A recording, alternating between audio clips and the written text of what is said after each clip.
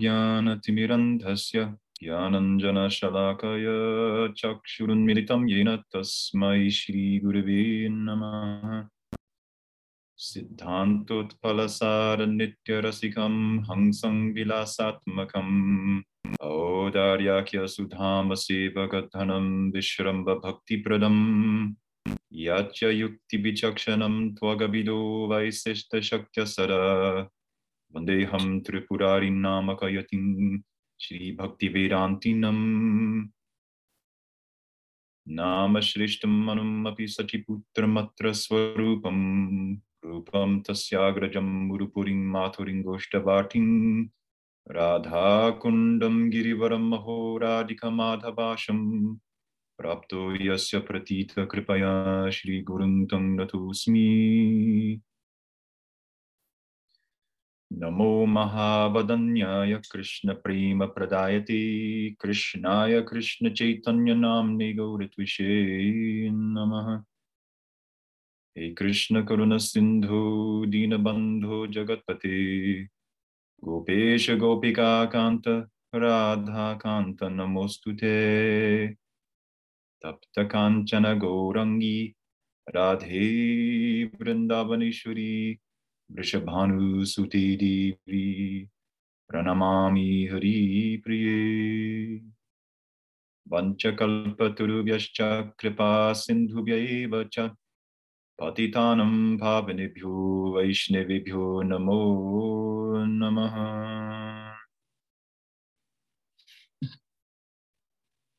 Okay, welcome to the final part of our little series on Chapter 3, Bhagavad Gita, and the nature of action and training the mind through action. So I'm going to keep the recap short because I have a fair bit of information to cover, and I want to get into that. I don't want to run too long if we can avoid that. So we began, of course, in the first lecture with delving into the nature of action itself, what it is, and what the mind is, the ontology of these things, and how the mind is influenced by the body and how the body influences the mind, how the two are connected.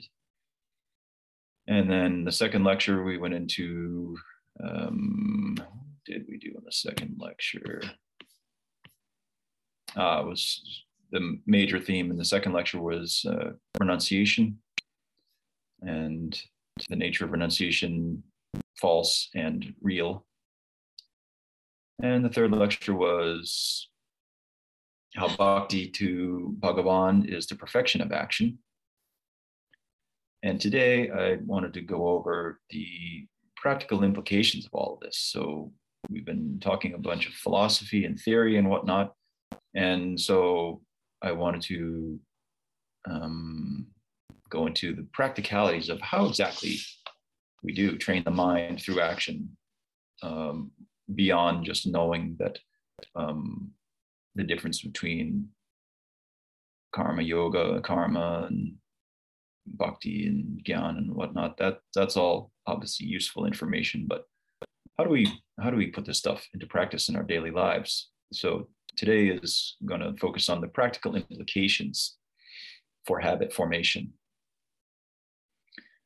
because in the Gita, and later on in this chapter, 36, verse 36, of course, Arjuna asks Krishna, what is it that makes us do things that we know are not in our best interest? And this, of course, is a question that everybody will have to grapple with at some point in their life, because I would imagine that everybody at some point in their life, if you haven't already, there will come a time when you have acted even contrary to your intent. Like, I'm going to do this, I'm going to chant this many rounds, or I'm going to get up at this time, or I'm going to not do this, I'm going to not eat sugar, or whatever it is. And yet we end up doing that, the very opposite of our intent. And this is a universal problem. It's a universal aspect of the human condition. And Krishna's term for Krishna's answer to Arjun, the term that he invokes, I think can be a little, at least the way it's translated, can be a little tricky to understand. Krishna says it's lust, he calls it your eternal enemy. And the acharyas have translated lust as the desire for sense gratification, basically. And while that's useful, I think we can go further, and that's what I'm endeavoring to do here. So, you may know that, well, lust is a problem, the desire to enjoy is a problem, but how do you overcome that? And I think the answer is through habits, because habits are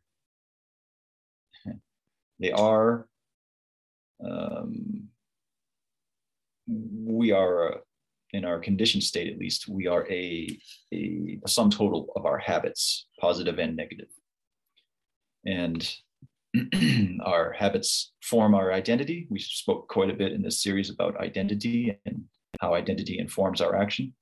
So our habits form our identity, and vice versa. Our identity determines what kind of habits we'll have. And so, in a general sense, one can say that in the life of a practitioner, which we are, or at least endeavoring to be, sadhana is a system of habits that are designed to work synergistically together to bring about a particular result. The result, of course, being bhava bhakti, or for one who has bhav, the intensification of bhav into prem. But for those of us who are not there, we're still in the sadhana stage. Surrender, at least while the core is Goptruta explained, the confidence that maintain, he will protect in all circumstances. That's the core of Sharanagati. And then the corollary of Sharanagati, if we are surrendering to Sri Guru and Sri Krishna, and we are sincere in that endeavor, then we will embrace two of the most fundamental limbs of Sharanagati, which are to accept that which is favorable to bhakti and reject that which is unfavorable. Now, it's easy to read that in a verse and say, yes, I should do that. But as we know, it's not that easy in practice. And so, why? Why is it not that easy? Because we have habits, and habits that, philosophically speaking, that we have developed and have been in place for millions of births. And so anybody who's ever tried to overcome a bad habit, be it whatever it is, smoking, eating sugar, whatever it is, they know that habits have a momentum of their own. They don't just go away when you decide, oh, I'm not going to do that thing anymore. And there's a very good reason for that. And so a lot of what I'm drawing from in the modern literature comes from this book right here, Atomic Habits, by this fellow named James Clear. This is a brilliant book. If you don't already have a copy, I highly recommend it, because I would say that he has taken a vast amount of literature on habit formation and behavior and whatnot, and distilled it and condensed it into a single volume that is pretty approachable. It's not that long of a book. It's maybe 300 pages. And there's a huge amount of information in there. That's the handbook for habit formation. If you're interested in changing yourself for the better, that is a must-have. in my opinion. Anyhow, so that's where a lot of what I'm going to be going over comes from. But before that, I mean, it's not like the yogis didn't understand this stuff, but they didn't put it in modern terms, and they didn't have double-blind studies to substantiate their findings. They had, what they did have was generations and generations of practitioners who achieved a particular result based on doing these things. So in the yogic worldview, we could say habits are formed. Well, before we get to that, what is a habit? What are habits? And so in Atomic Habits, James Clear makes the point that he actually quotes another fellow who says that habits are simply reliable solutions to problems in our environment. And he goes on to say that they are mental shortcuts learned from experience. So we may think, well, gee, habits are a problem, but they're actually not, because they save us a huge amount of time and effort. Anybody who's ever learned a new skill, which I assume is all of us, we didn't all start walking or talking or anything. So, but let's say in your later life, if you want to learn a habit, if you want to learn a skill, you know that in the beginning, the learning curve is extremely steep, and there's a huge amount of effort, conscious effort and will involved with establishing or learning this new skill. And then over time, let's say you decide to pick up an instrument that you've never played one before. There's a huge amount of work and effort involved in just learning the rudiments. And then over time, with practice, repetition, then the rudiments become second nature, we say in English. We don't have to think about them anymore. In other words, we get a certain degree of muscle memory and intellectual understanding of the thing, and feeling, and then we can refine or start to focus on other aspects of learning the instrument that we couldn't focus on in the beginning because the rudiments weren't there. And then the rudiments, they become second nature, and then other aspects become, we have to work on them consciously. And then we're back on that and that aspect of the learning the instrument. Let's say music theory. We're back in the effortful, conscious effort stage, whereas playing scales, for example, we might be that might already be habitual, and we don't have to think about it anymore. So learning goes through these stages, always goes through the same stages of learning something. Is always a conscious, effortful process in the beginning, and then over time, it becomes a habit through repetition and through repeated exposure. So in the yoga system, and one of the points that I've been making kind of throughout, and it's worth repeating, is that the most effective way of training the mind is through engaging the body, i.e. the senses and the mind. And this is why in Patanjali Yoga, for example, we have, within the context of, so the Ashtanga Yoga, we're talking about Patanjali's Ashtanga Yoga as given in the Yoga Sutras. The first two limbs of yoga, of course, are yama and niyama. So that forms like the moral context within which yoga is practiced. And then what is really the first limb that one practices besides the do's and don'ts is asana. It doesn't start with samadhi. Samadhi is the goal of, or samadhi is the high end and the most abstract form of the internal work that one does in yoga in order to destroy one's previous karma. So he doesn't start there. He starts with the body, something that is easy to see what's going on with the body, and learning how to control the body is essential in order to be able to sit long enough in order to be able to meditate. So it's first through asana, one becomes first aware of the body, and then through that, more aware of the breath. And then, so then the next limb is pranayama, learning how to regulate the breath in such a way that it starts to concentrate the mind. And then from there,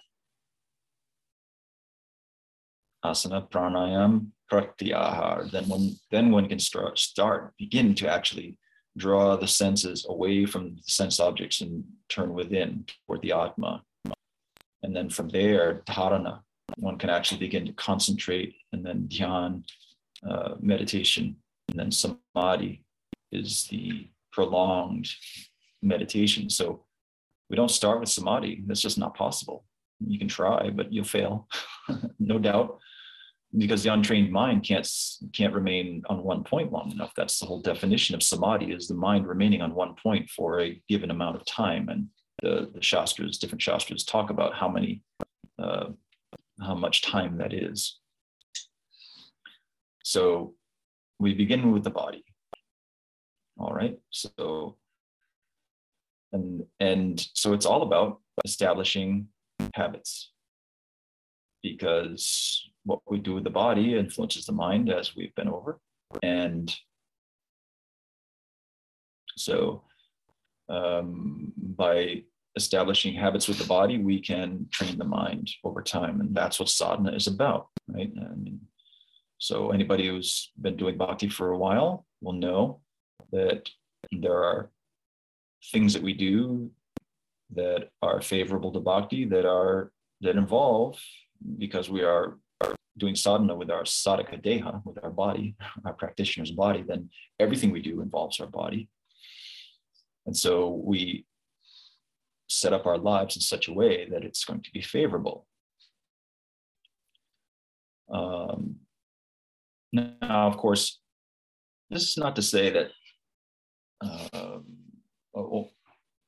this is all on the effort side of things. So there's the other side, it's grace. So we need a combination of the two, of course, in order to change ourselves. In fact, I've noticed, in my own experience, we need to make the effort to change our habits, but we also need to pray for the strength, and not just the strength, but the willingness to change. So we may say we want to change, but then we keep doing what we're doing. We may say we want to surrender, and then we keep doing things that are not favorable to bhakti. And this is all due to material conditioning. And sometimes, and due to that conditioning, sometimes we don't even want to turn toward Krishna. It's like, yeah, we may have the overall abhiman or identification of a bhakta, but there may be times when we're just like, you just don't even want to go there. And so that's an area. Well, that's where ultimately habits work in our favor. There's a teacher, there was a teacher of Hatha Yoga named Vanda Scaravelli, an Italian woman, who she said something really nice, was like, over time, as you practice yoga, eventually yoga will pick you up by the hair and make you practice. So in a similar way, in other words, what she's saying is that by doing it habitually, becoming habituated to doing it, eventually, even when you don't want to do it, the habit will make you do it. And so that's a good kind of habit to have, is that even when we're unwilling to practice, we get up early, we chant our rounds, we execute the limbs of bhakti. And so it's kind of, it's useful to know that, as Mahaprabhu tells Sanatana Goswami, the conditioned soul cannot revive his Krishna consciousness by his own effort. So we engage in effort, but we do so within the context of a prayer to Bhagavan to help.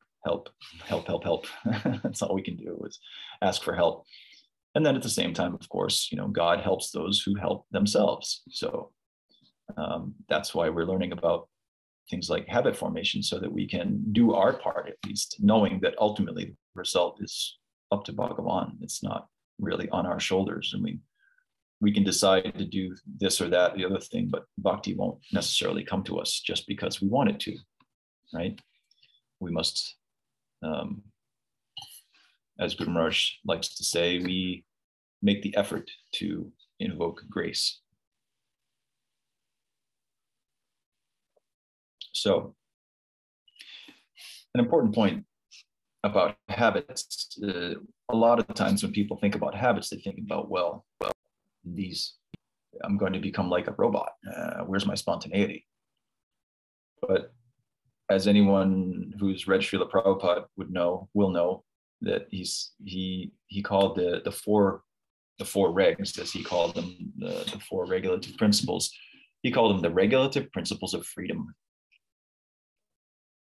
And James Clear in his book says the exact same thing.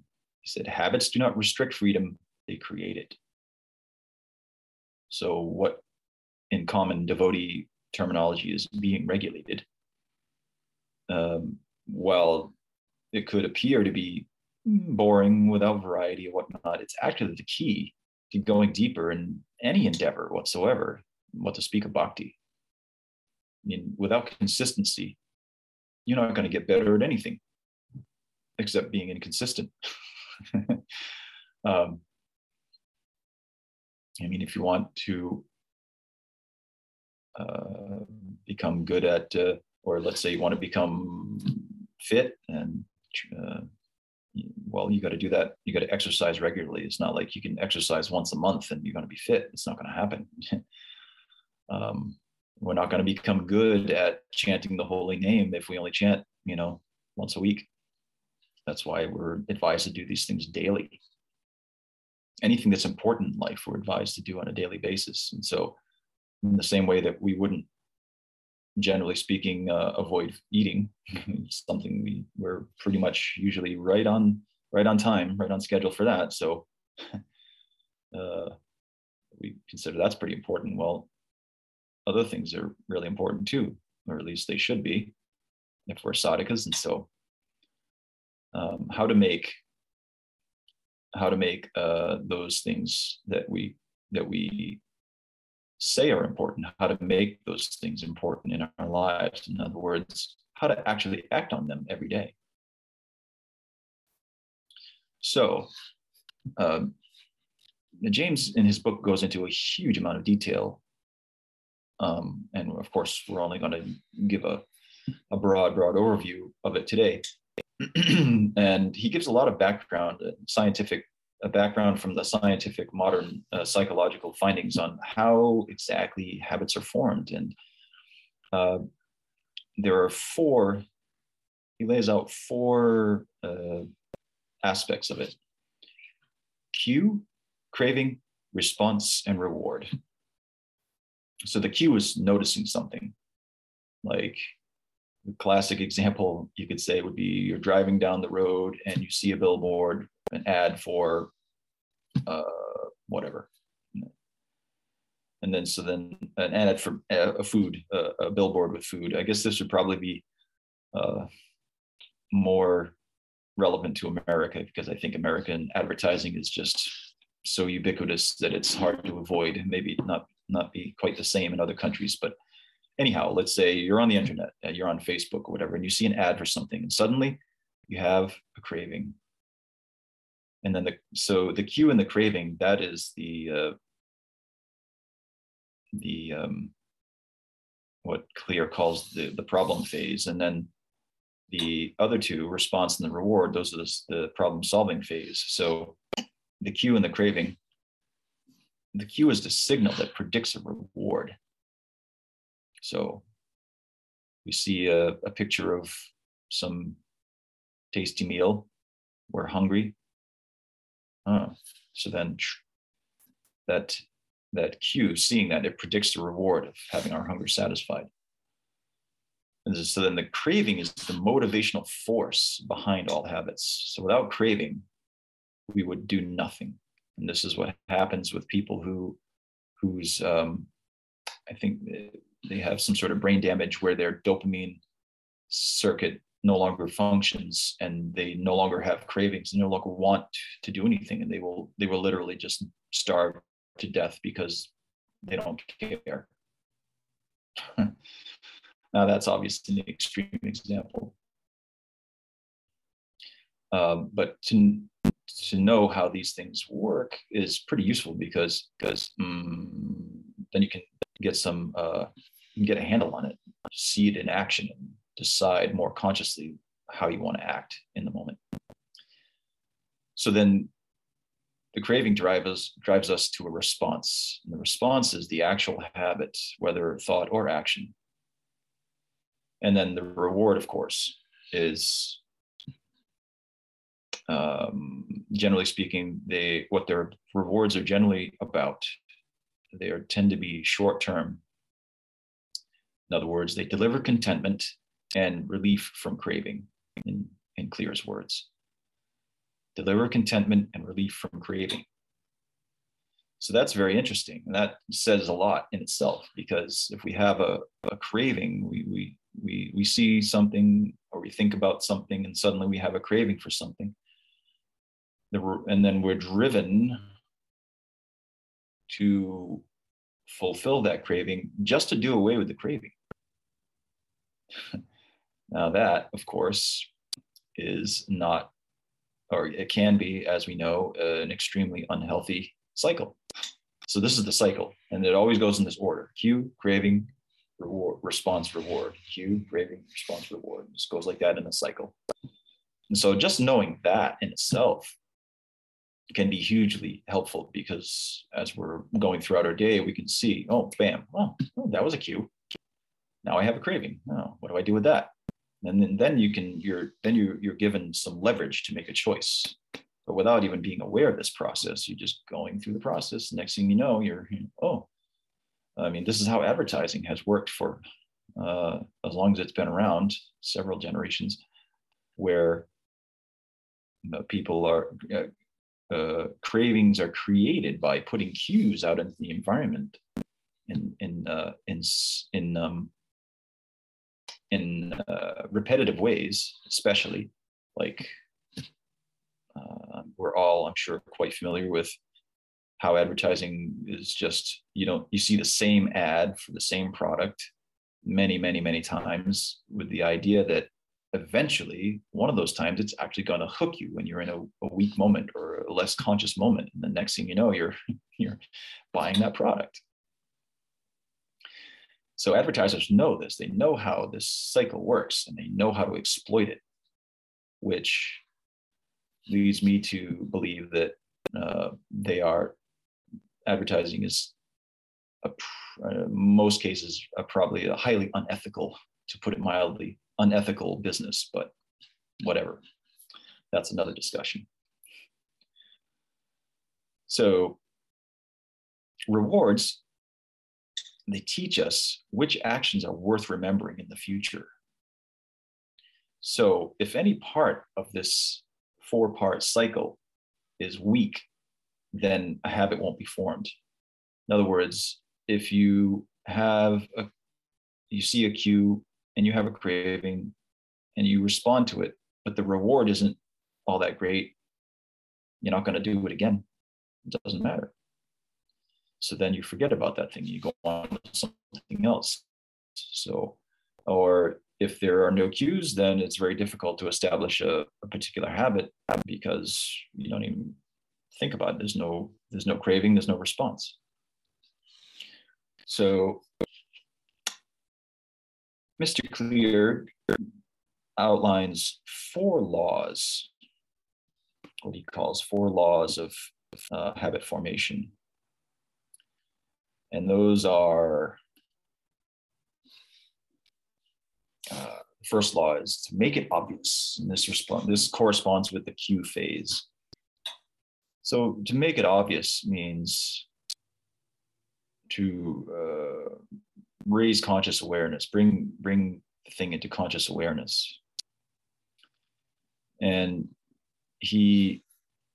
so the laws, as he outlines them, these are for establishing positive habits that we want to establish. And then he also inverts each of these laws in order to to outline, or actually to more than just outline, to detail how we can do away with negative habits.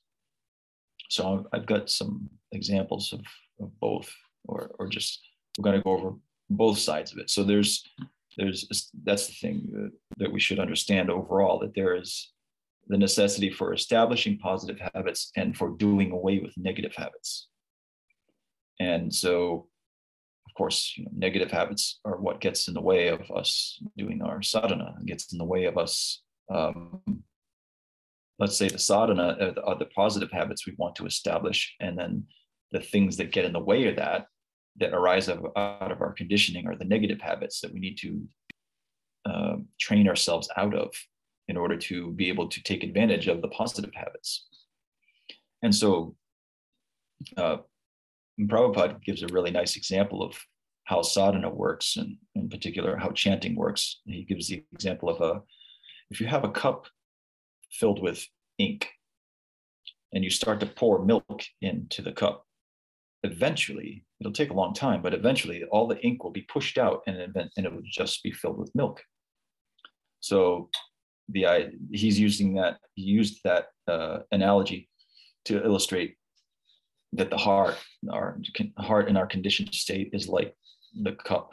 The heart is a vessel and is filled with darkness, tamas and rajas, and even sattva, and it's filled with the gunas, it's filled with material desire and anarthas and all these things. We start pouring in the milk of the holy name, and it displaces these things. And so, excuse me, the point being that with consistent application of positive habits, then negative habits and negative traits and characteristics that we have will be pushed aside. But it's useful to do, I think, a little bit of both. So the first law is to make it obvious. And what that means, of course, is to make the cues for our positive habits visible in our life. And so in that way, we we can more easily make the decision to engage in those habits. Because like I said earlier, if the cue isn't there, then we're not going to engage in, and we're not going to crave to do it. We're not going to crave the reward, and we're not going to engage in the response, and therefore we won't get the reward. And then the habit won't be established. So if we make it obvious, in order to do that, I think the essence of that is to make the cue is about the thing coming to our conscious awareness, and conscious awareness depends on being present in the moment. And I think one of the most effective methods of being present is, as Shyamasundar Prabhu has been lecturing on, the breath. Because why? The breath is always in the present. It's always flowing in the present. And it brings us immediately back to the body. The body's always in the present. And so by training a simple breath awareness, then we can remain rooted in the moment. And it can also give us equanimity. In other words, enough detachment that we can see things in a balanced fashion.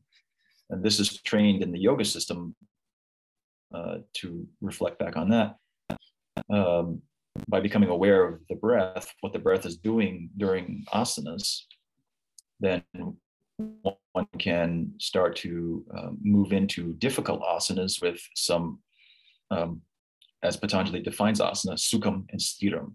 Sukham being pleasant and stiram being steady. So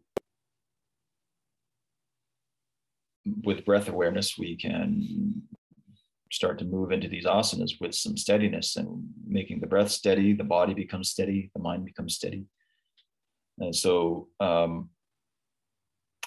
would say that while it's not necessarily a limb of bhakti Definitely not. It is a part of a yogic practice, breath awareness in general. Not necessarily breath training, breath work, although I wouldn't say that's a bad thing. I'm sure Sham has done an excellent job of pointing out why that is.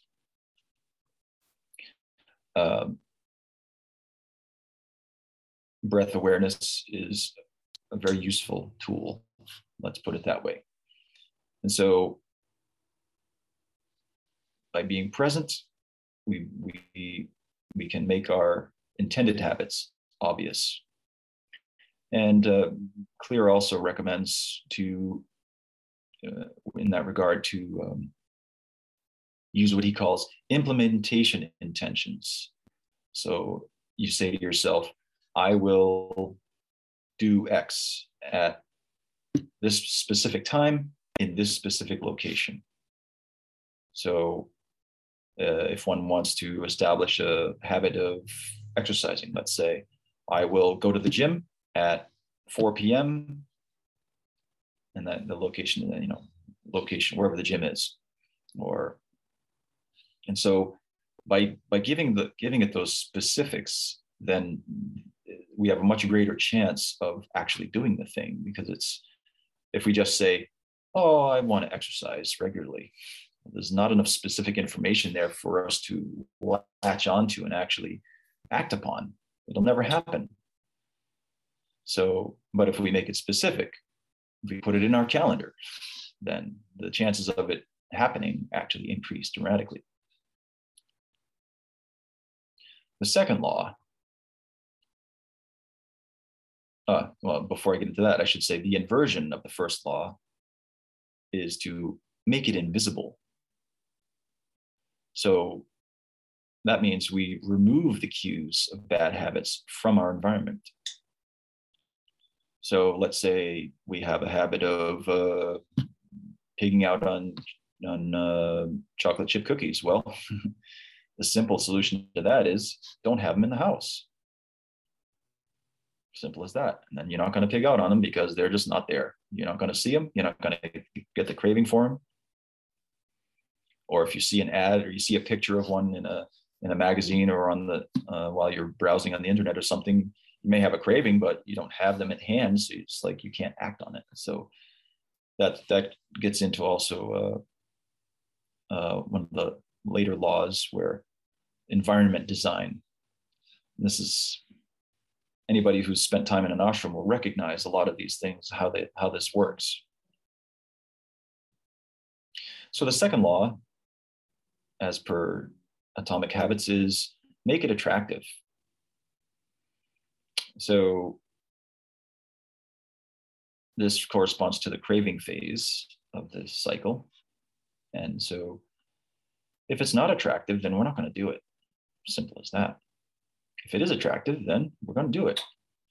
And so how do you make it attractive? Well, he recommends to pair an action you want to do with an action you need to do. So let's say you want to get some more exercise. And let's say you need to send some mail. So instead of driving to the post office, you walk.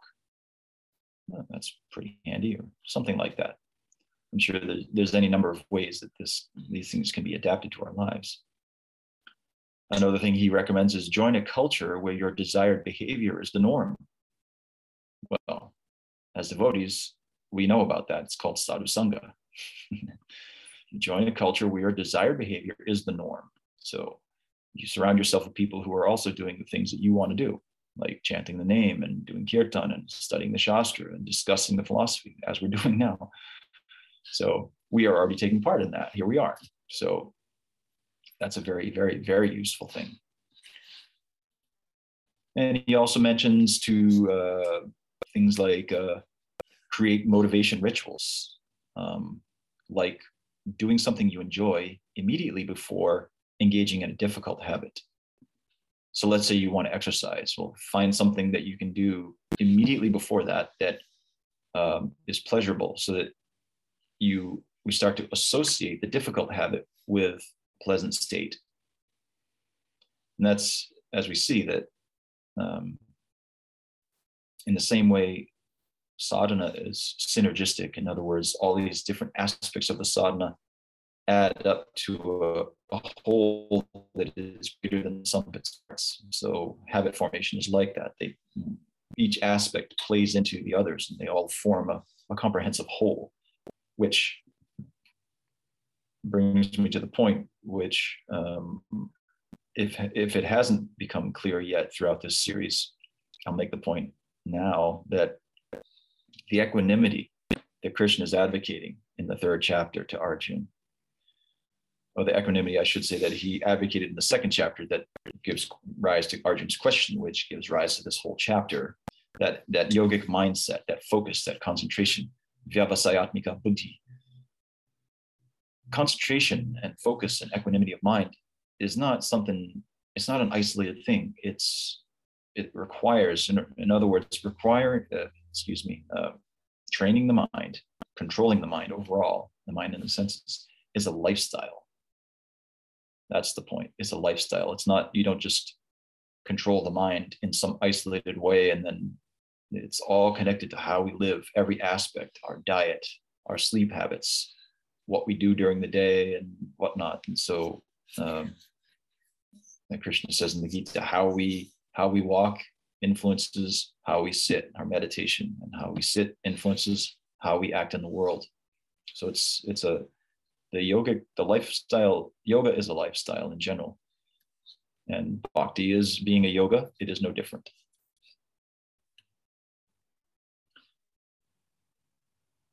So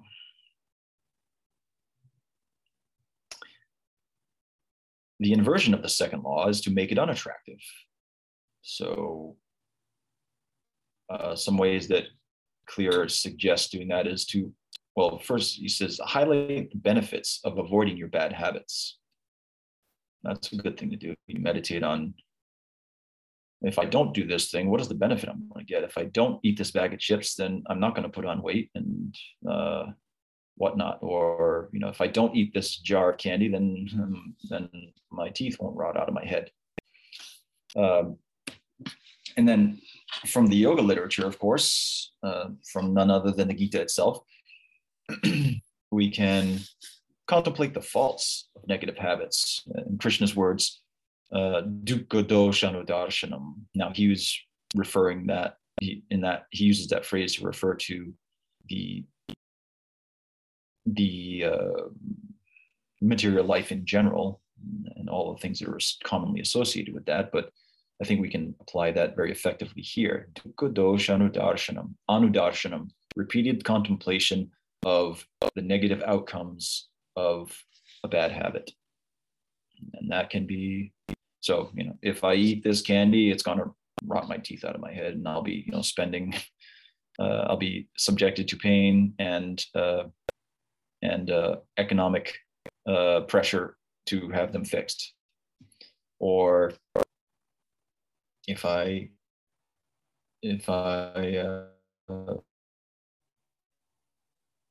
anyway, you get the point. It's easy to come up with examples of whatever negative habit we have. If I spend, away from bhakti, it's time away from the shastra, and not add, the mind with a irrelevant that is just going to get in the way of practicing. So it's pretty easy to see how to apply. Now, the third law, and this is the response phase. And so this is where we actually implement, or we're physically doing the thing. And there's a really nice saying by, I think, Tony Robbins. He says, repetition is the mother of skill.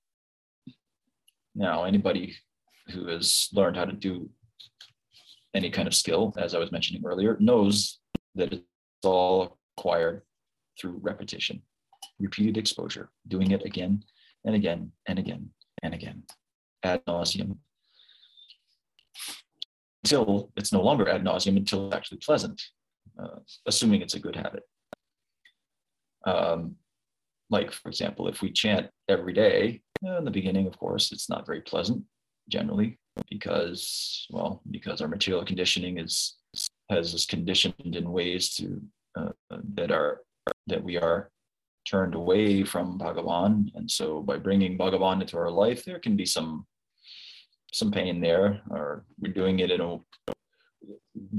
a regulated way, which means if you're doing something in a regulated way, sooner or later, you will be doing that thing at a time you don't want to be doing it. That just like if you've got people who have jobs, anybody who's ever had a job, which is probably most of us, knows that there will be times when the last thing you want to do is get up and go to that job. But there's a specific time you got to be there. So you go through the motions and you get there anyway, even though you didn't want to.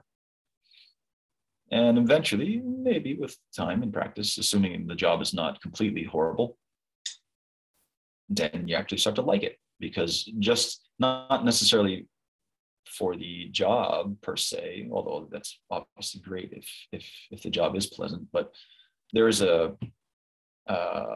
in karma yoga, or in the yogic worldview, the yogic mindset, I should say, we seek to detach ourselves from the work that we do and to find intrinsic pleasure within whatever it is we're doing.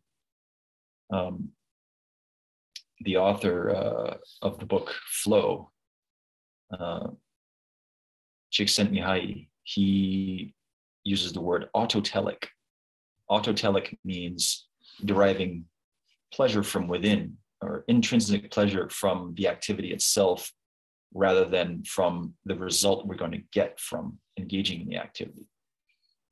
So autotelesis, I think, is one of the defining characteristics of a yogic mindset.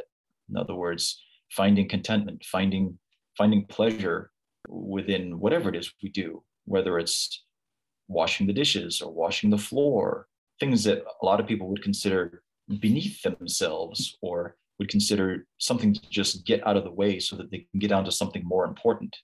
I mean, all of the meditative traditions teach this, just being present and being happy, deriving pleasure with everything we do, based on the idea that, well, it's part of your life, so you might as well enjoy it, right? I mean, you got to wash the dishes, otherwise what's your alternative? You're just going to let them stack up in the kitchen, stack up in the sink until they reach the ceiling, and it's like, there's no intelligence in that. And so it's like, if it's something that you've got to do anyway, well, going into it and just griping about it in your mind, or even worse, griping about it externally, letting that come out your mouth, I mean, that's like, what is the point in that? And so yoga teaches us to approach those things that we have to do anyway with at least some equanimity, or at least some balance. And you may not like it, but at least don't necessarily dislike it either. Be neutral, at the very least be neutral.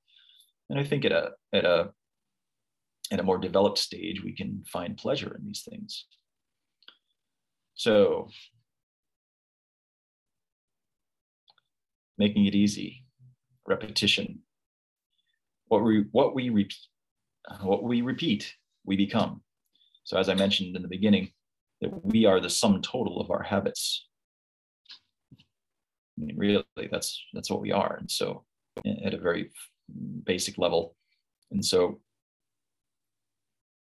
if we want to be a decent person, then we need to have good habits. And so in order to do this, in order to make it easy, this is where we create an environment. We design our environment intentionally, where doing the right thing is as easy as possible. So this means we want to reduce the friction associated with good habits. So if we are trying to establish a good habit, obviously, if we never think about doing it, in other words, the cue isn't present, or actually doing the habit is too difficult, then it won't overcome the inertia that we have in another direction. And so as human beings, evolutionarily speaking, we are conditioned through evolution to take the path of least resistance, because that is how we survive.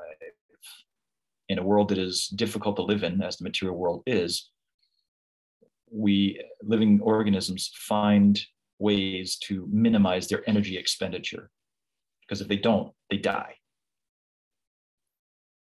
So that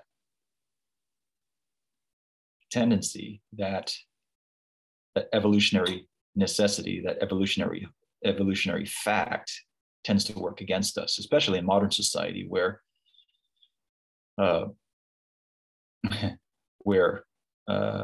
let's say in America anyway, we have an obesity epidemic, because life has become so easy and calories have become so ubiquitous and so easy to acquire, that the natural innate tendency to minimize our energy expenditure works against us.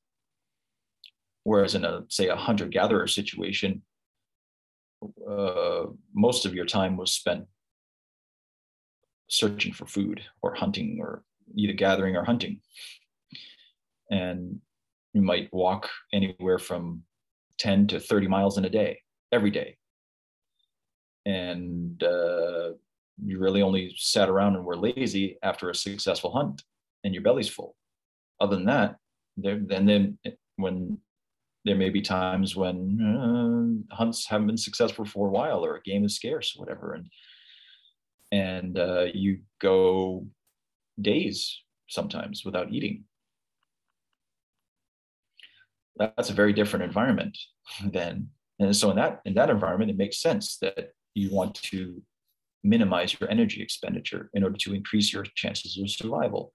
But now, in a so-called civilized society as we have, then now we have the necessity of going to the gym to expend some energy in a purposeful manner, so that we can avoid the negative repercussions of a sedentary lifestyle. So anyhow, creating an environment where doing the right thing is as easy as possible, designing our environment and designing our lifestyle in such a way that we can engage in the limbs of bhakti. And so the inversion, of course, would be make it difficult. And that means to increase the friction associated with bad habits. In other words, we increase the steps between you and your bad habits. So if, for example, you like to eat chips, okay, nothing wrong with that. But let's say, you eat one chip, and the way they're designed with the salt and everything, and the way they're flavored, they're designed to like eat more than you actually should at one time. But, you don't want to necessarily cut them out of your life entirely. Okay, fine. So let's say you've got a house with a garage, or in other words, you put the chips somewhere in your house where they're not easy to get, like up in a high cabinet out in the garage. So you have to get up on a ladder and get the things. So yeah, they're there if you want them, but you got to expend a little more effort to go after them and get them. And so that way, it's not like if they're sitting on the table, if they're sitting on a bowl in front of you, you can easily just sit there and mindlessly munch them without even realizing it. Next thing you know, the whole bag is gone. But if you actually have to think about, you think about, I want some chips. Yeah, okay, craving. And then you have to get up, go out into the garage, put shoes on, go in the garage, get a ladder, go up on top of the ladder, open the cabinet, and then get them. Chances are you're not going to do that as often. It's just not going to be worth it. So that's one way to design our environment such that it works for us, so that we don't just get drawn into the cycle of chasing down a negative habit.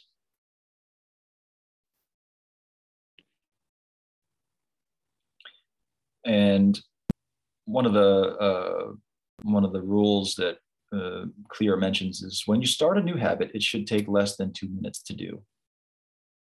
So let's take exercise, for example. He's talks quite a bit about that particular habit in the book. And he says in the beginning, at first, you don't even exercise. First, in order to establish the habit of exercise, first you put on your exercise clothing. And that's it. Done. You do that every day. You establish that, just putting on the clothing. Then you actually start to exercise in little doses. Or let's say, in other words, it's very easy to think, well, I should exercise. And so then we come up with a plan, or we go on the internet and look up exercise routines, and they're an hour long and whatnot. And yet we're out of shape, and our present situation is such, our stamina level is such that we can really only do 10 minutes of exercise. Well, we shouldn't even do that. We should do 1 minute. 1 minute. Start with it, like make it ridiculously easy. The reason he calls his book Atomic Habits is because everything is built from atoms. They're very, very tiny, but there's so much power within an atom. So by starting off very, very, very small, we can gradually build on that. And by starting off small and starting off easy like that, then as our stamina and our attention span becomes longer and our ability to focus grows, then gradually over time, we can increase the habit, or once the habit is established, we can gradually increase. And so the fourth law, make it satisfying. And of course, this corresponds to the reward cycle, the reward aspect of the cycle, I should say. And so he says, you want to give yourself an immediate reward when you have completed your habit. Now, this could take any number of forms, of course. Let's say you've got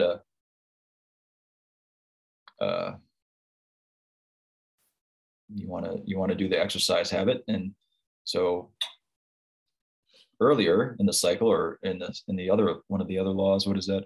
In the second law, do something you enjoy immediately before exercising, right? And then after you exercise, you give yourself some sort of reward. So let's say you want to have a cup of herbal tea. That's your reward after your exercise, and then doing something that you enjoy before it. And so by bookending, so to speak, the habit with doing something pleasant before and then giving yourself a reward, then the chance of you doing the habit increases a lot. And so, and I think I made an observation some time ago, just thinking about the flow state. And it seems to me that pretty much what people are after universally is not necessarily happiness per se, it's more the flow state. Because the flow state is a combination of happiness and absorption in the thing that we're doing at the moment. Flow is an action where we forget ourselves. And so that's what people are after. They just want to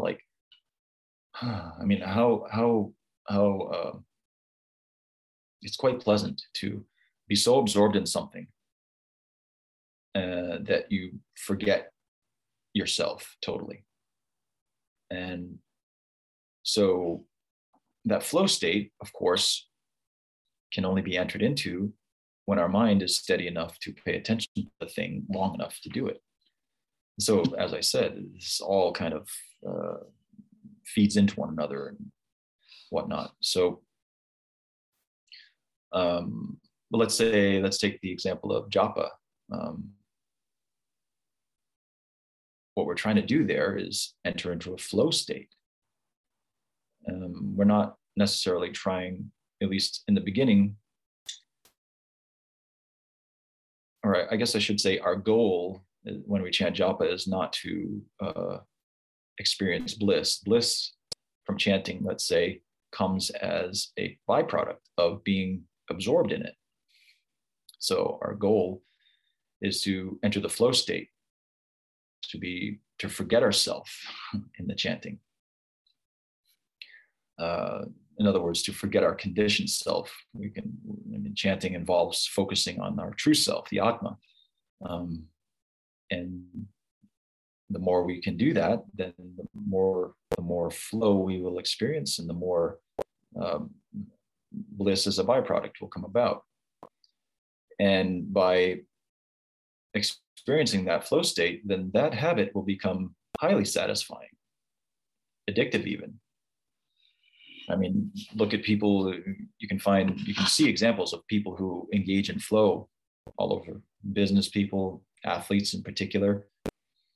Why is it that their rock climbing is so absorbing? Why is it that skiing down a hill is so absorbing? Why is it that surfing is so absorbing? Or why is it that these people are attached to these things? It's because the flow state is what they're after. And so the yogic mindset, the yogic worldview advocates, well, why not cultivate that flow state in everything we do? And therefore, you don't need a particular activity in order to enter into it. The yogi can enter into flow state washing the dishes, or folding his laundry, or washing her car, or whatever it is. In other words, some people can only experience happiness when they're doing particular activities that they're attached to and that they like. Whereas the yogic mindset is to experience that regardless of what one is doing. It's a very useful skill to cultivate. And of course, the inversion of the fourth law is to make it unsatisfying. And so some ways that Clear suggests we can do that is to get an accountability partner. So someone who will monitor our behavior and hold us to account and say, oh, you slipped on that one.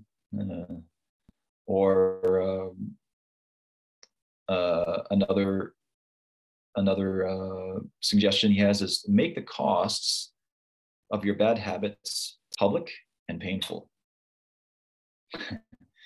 So let's say if every time we do a particular thing, we will pay our spouse so much money.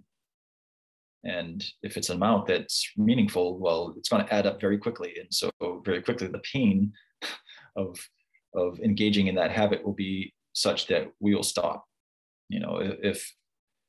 If we say, every time I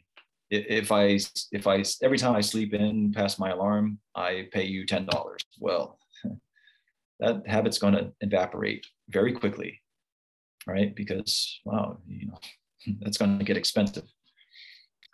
So because the way the human mind is wired, it is more powerful to lose something than to gain something. We are more risk averse than we are opportunity seeking, generally speaking. And again, that goes back to the evolutionary necessity of staying alive.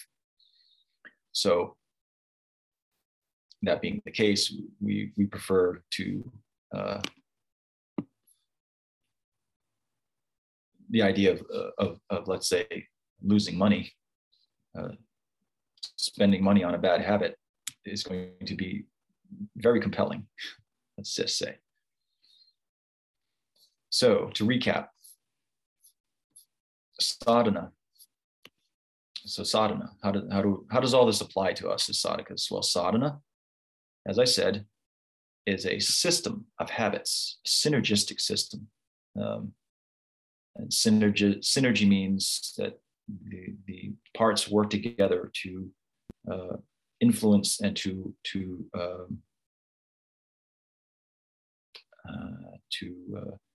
enhance one another. And so, in other words, if we get up early, that's going to have a positive effect. And if we get up early and we get up early, and then we're set up, we have the time before work to let's say if most of us are in the situation where we do have to go to jobs. So get up early enough so that we can actually sit and quietly, we can worship our deity if that's what we do, or we sit and chant our japa, study the Shastra. And so that is going to set your day up completely differently than if you get up 5 minutes before you have to leave, throw your clothes on, rush out the door.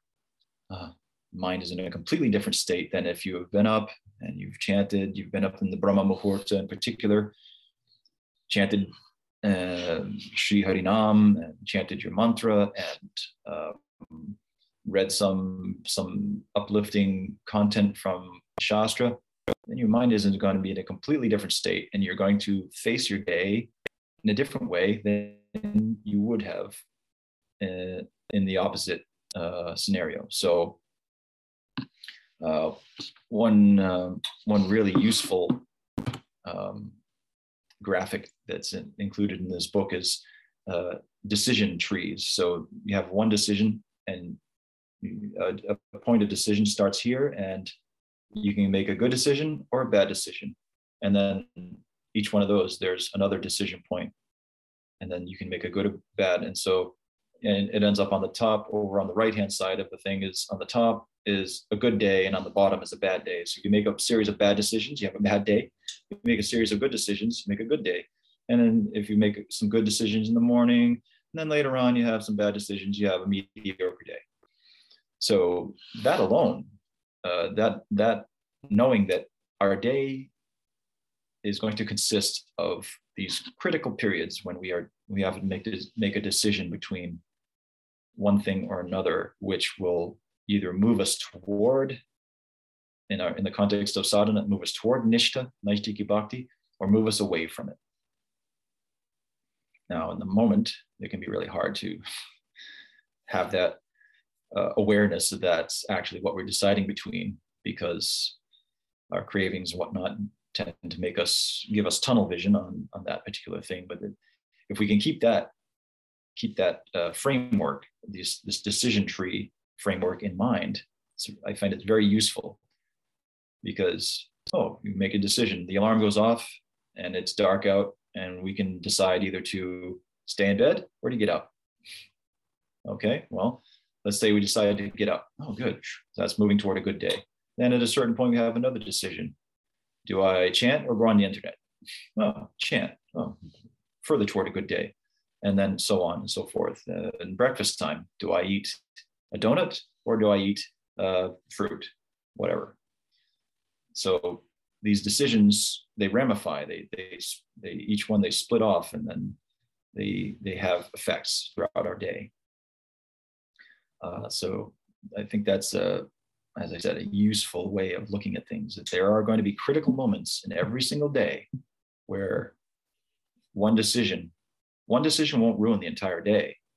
But let's say the first decision of the day, to get up early or to not, that's going to affect the entire day. And that's going to make it harder to have a good day, because the rest of the day you're kind of playing catch up.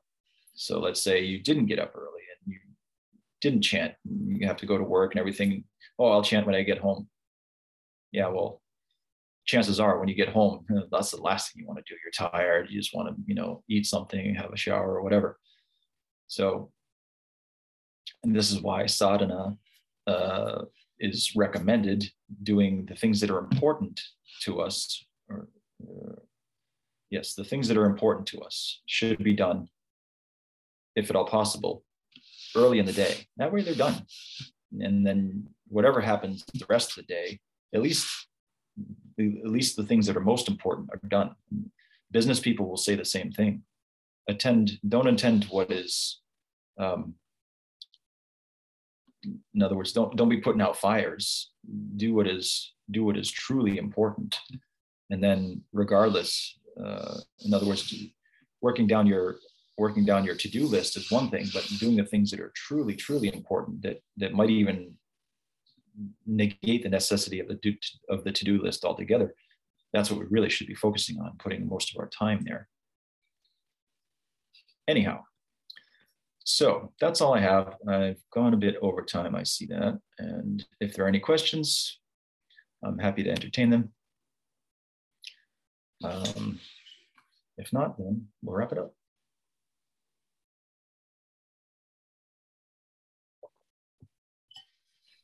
Just wanted to thank you very much for this series. It was very, very nice and very practical and useful friendly. So as I love chips, I'm gonna follow some of your advices.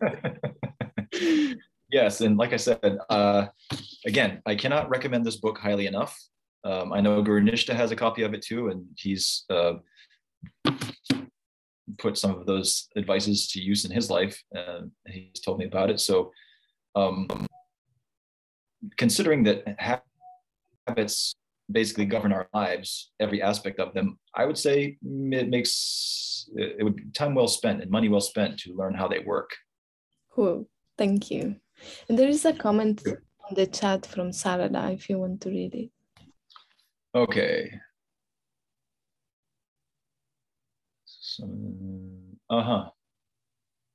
Right. Yeah, he did give a whole series on this, yes. It helps us think about our identity as sadhakas.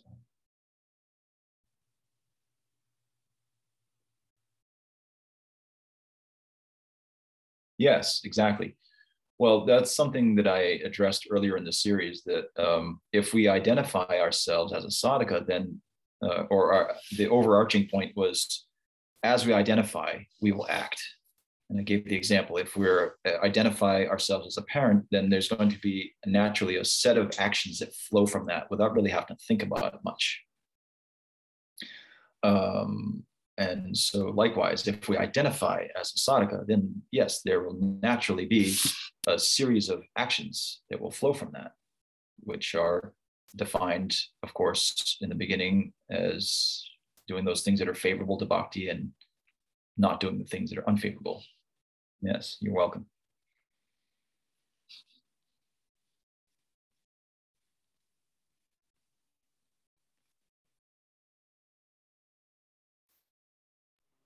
Okay, well, if that's it, then...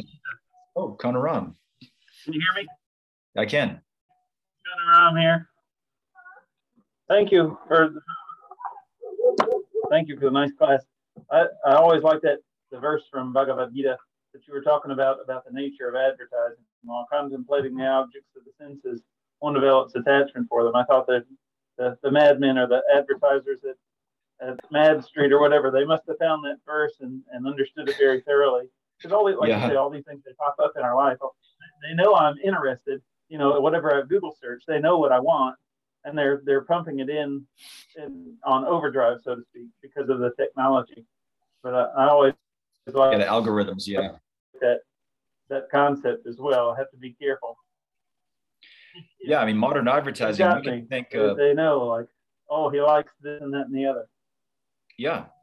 Well, for that, we have to thank Edward Bernays, who was I think he was the son-in-law of Sigmund Freud. So Bernays took Freud's insights into the psychology of the human mind, and he basically single-handedly created the entire advertising industry out of that, which is a pretty crappy thing to do if you think about it. Like, let's find out what people are, where they're vulnerable, and exploit that so we can sell them stuff.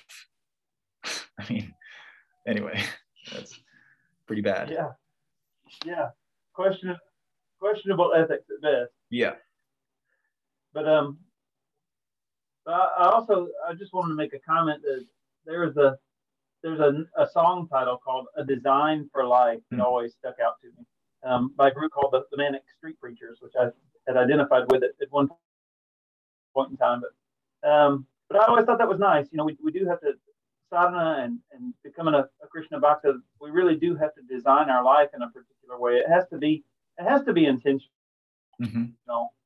Because like until I don't know if there's a way to do it unintentionally. I don't think we could accidentally become an advanced bhakta and reach no way. We have to design our life and do these things on purpose. And so anyway, I like your approach to it. I'll have to check out the Atomic Habits. Well, okay, so to that point, you know, there's the let's say, to use the analogy of playing an instrument, right? Everybody wants to be at the stage where they can just improvise and play anything that comes into their mind and whatever, but they have to go through the stage of learning the rules and doing the tedious work of learning the scales and developing the muscle memory and whatnot. So in the context of bhakti, the same idea is we want to be in the stage where bhakti is effortless. Well, that's, asakti and bhava bhakti. You don't have to think about it anymore. That's just what you're doing. But in order to get there, well, you got to do the scales. So, that's where most of us are at, is in the doing the heavy lifting of that beginning work, where you have to put in the conscious effort in order to get to the point where it becomes effortless. And that comes after much later. So it's like, yeah, focusing on the effort. Well, that's the thing. Again, because we are conditioned through evolution to avoid effort if we can, then of course, then the natural response is, oh shit, I don't want to do that. That's too much work. Sounds like work. Yeah. We don't want to work if we don't have to. But you're right. There is no, I don't believe, unless a person, I don't believe that there is a possibility of attaining nishta without going through that effortful stage. That's not possible. Yeah.